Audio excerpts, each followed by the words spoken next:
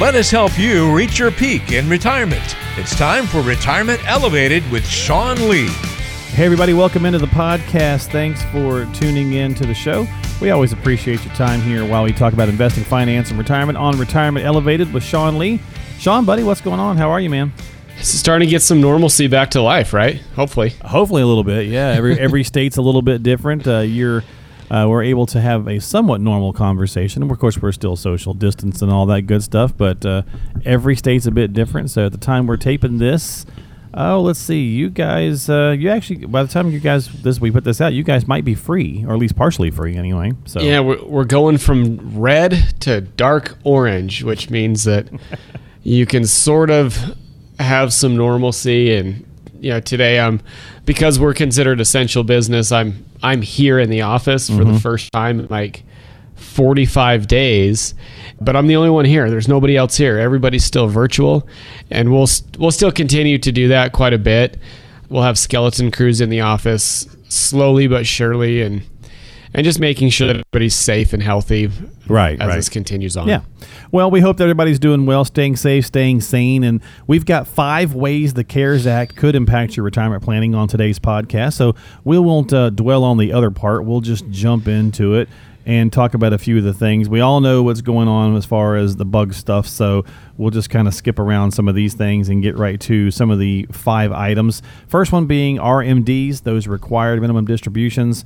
Give us the rundown on some things that have changed and some things to consider, Sean. Yeah, so the CARES Act, as you know, is the Coronavirus Aid, Relief, and Economic Security Act. It's it's a stimulus deal. It's in essence to help individuals, businesses kind of get through this time. But they put some really cool things into this act that will apply to retirees. And this required minimum distributions one is kind of a big deal.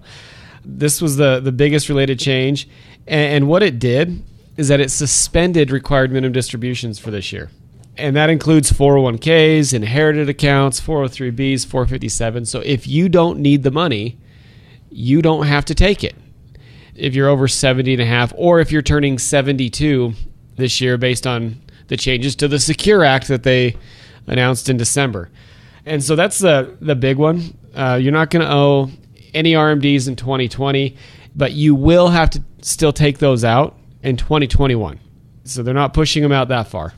But now you're not having to double up though, right, Sean? It's just 2021s you'll be responsible for, not like 2020 plus 2021s. Correct? Right. It's just 2020. And here's the cool thing. So required minimum distributions are always based off of December 31st of the previous year. So the bad thing about this year is, the markets were still running pretty hard end of last year. So your balance December 31st, most likely higher than it is today. So you'd be forced to take money out at an inopportune time.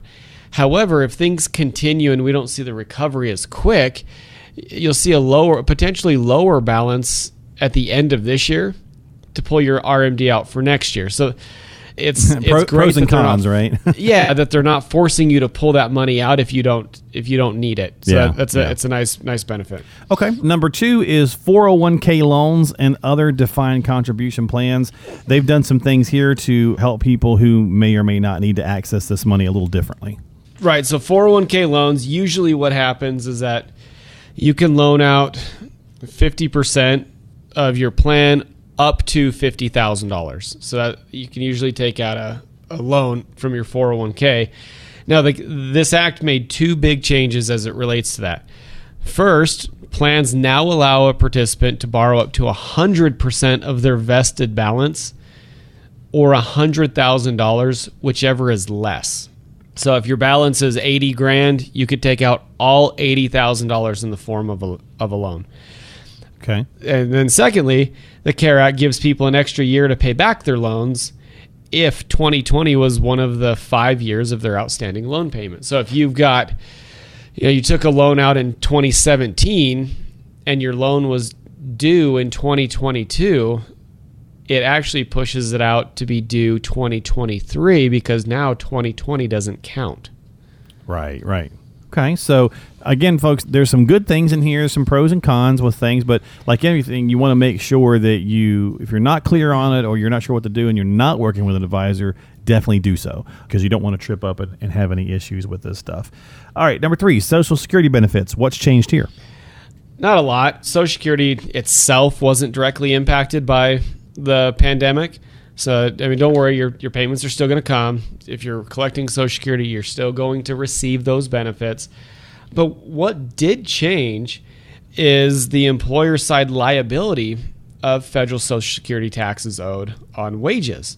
And so what happened is that the federal government said, you know what, as an employer, you do not owe your half of taxes on Social Security benefits from March 27th through December 31st of 2020.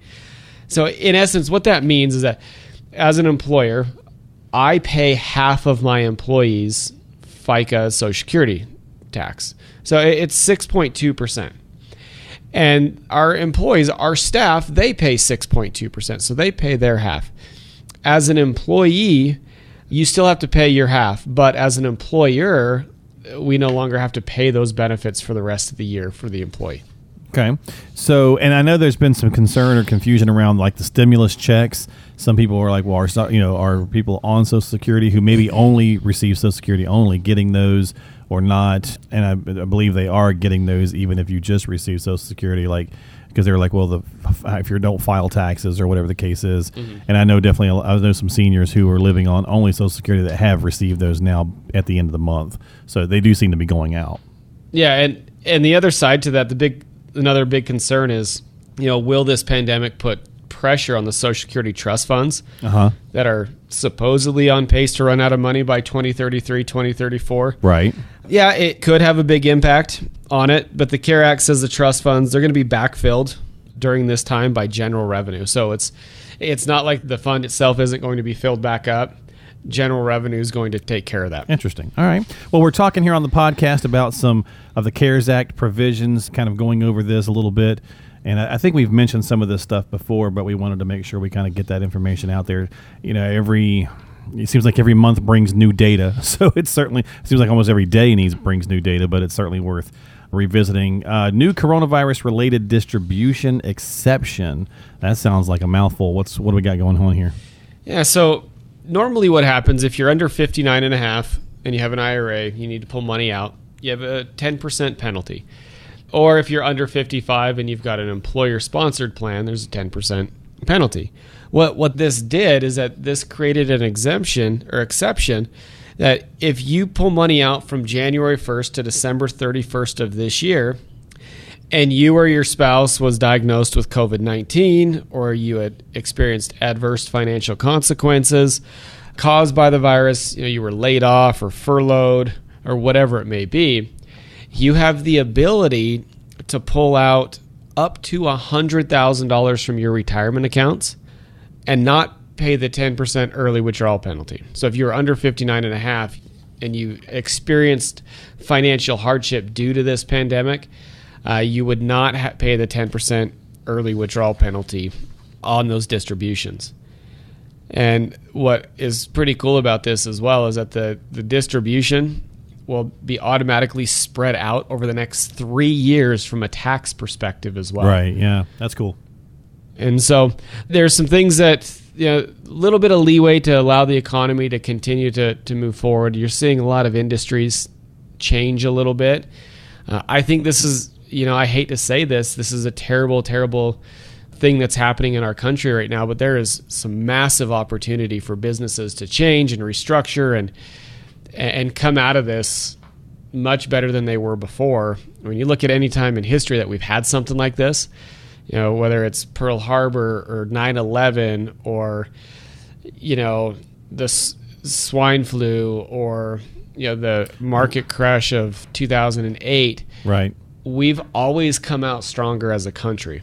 A lot of huge companies actually formed in economic hard times. A lot of major companies through the last 100 plus years have come out of there, and innovations and whatnot. So that's definitely true. It's, none of us ever thought we'd have to do this and wear masks and all this weird stuff that we've got going on. But, you got to try to find those brass rings where you can.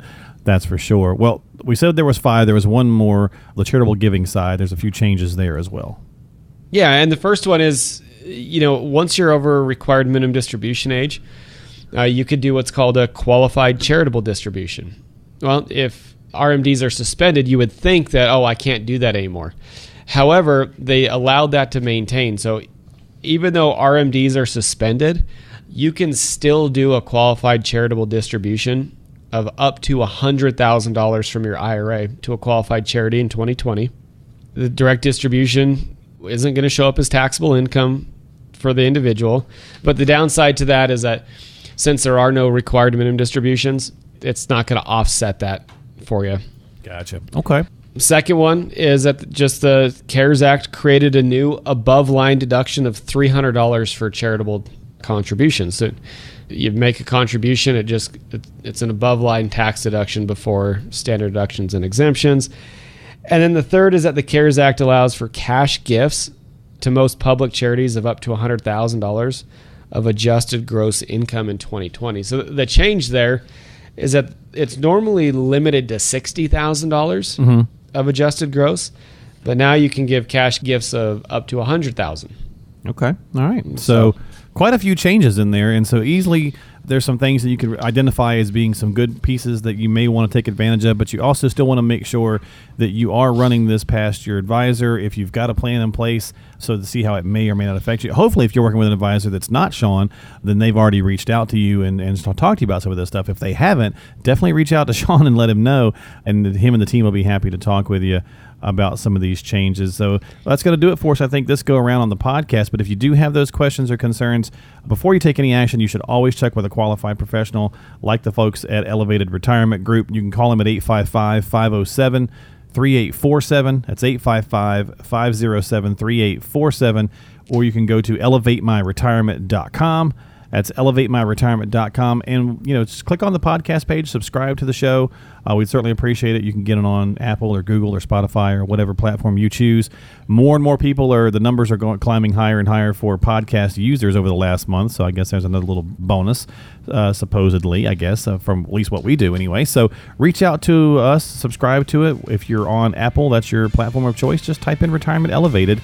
You can find it and hit the subscribe button. Or like I said, you can go to Sean's website, elevatemyretirement.com. Sean, my friend, stay safe, stay sane, and we'll talk soon. Thanks, man. You do the same. I appreciate you here on the program. This is Retirement Elevated Podcast with Sean Lee.